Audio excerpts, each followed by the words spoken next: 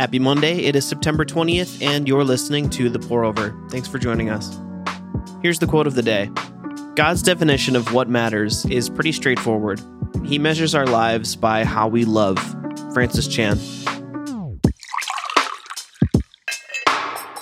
In a 16-2 vote, an influential FDA advisory panel overwhelmingly rejected recommending a third booster shot for all members of the Pfizer fam. Members cited a lack of safety data and had questions over the value of a third arm prick, when the original doses have so far shown to provide lasting protection against severe illness and death, though protection against mild cases wanes. Later on Friday, the panel voted unanimously to recommend boosters for people in at-risk groups, including everyone ages 65 and up. The panel's recommendation, which is non-binding but usually adopted, dealt a blow to the Biden administration, which began pushing for boosters last month. Pfizer and BioNTech weren't thrilled either. Their stocks were down 1.3% and 3.6% respectively.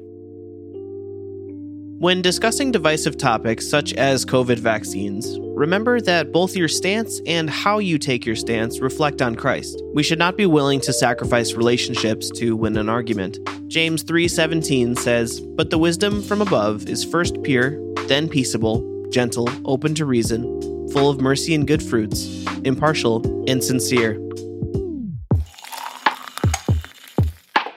Border Patrol agents have seen another surge in visitors at their southern office. Apprehensions exceed 200,000 in both July and August, and most recently, over 14,500 migrants have set up camp in the small border town of Del Rio, Texas.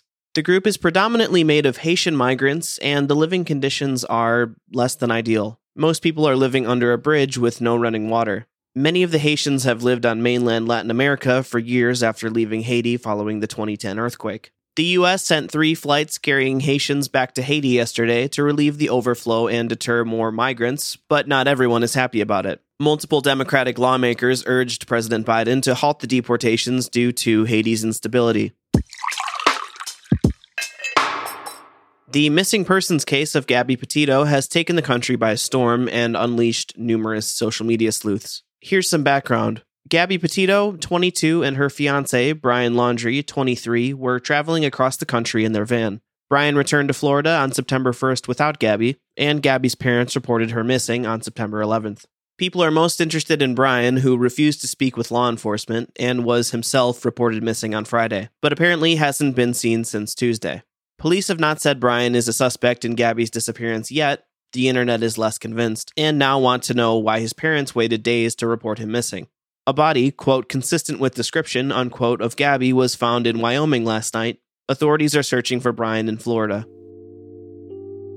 We live in a broken world where sadness and fear reign. There may be good reasons to be scared or feel uneasy about this day, month, or year. God does not promise good days, he promises a great eternity. Job 12:10 says, "In his hand is the light of every living thing and the breath of all mankind." In other brews, here's a rapid round of updates.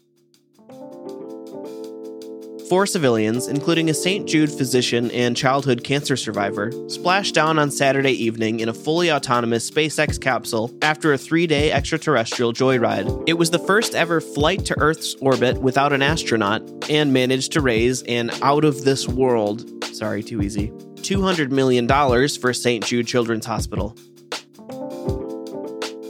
In another bizarre twist to South Carolina's double homicide mystery, 53-year-old Alex Murdaugh, a prominent lawyer whose wife and son were found dead in June, turned himself in for hiring a hitman to kill himself so his surviving son would receive a $10 million life insurance payout. Haitian Prime Minister Ariel Henry, who served as acting president since the assassination of President Moïse, has come under scrutiny as possibly masterminding the assassination of his predecessor. On Tuesday, Henry replaced the chief public prosecutor who'd been seeking charges against him, potentially plunging the country into more political turmoil. Last week, North Korea conducted ballistic missile tests and is reportedly expanding a uranium enrichment plant, a sign it's boosting production of bomb materials by as much as 25%. Disarmament negotiations between North Korea and the U.S., which first began under President Clinton, are currently lying dormant. It's not just your local Chipotle. Organizations across the country are feeling the labor shortage. In Massachusetts, Governor Charlie Baker has called on 250 members of the National Guard to drive school buses. They're there to help, no matter the crisis. And that's all we have for today. Thanks for joining us. We will see you on Wednesday. Have a great day.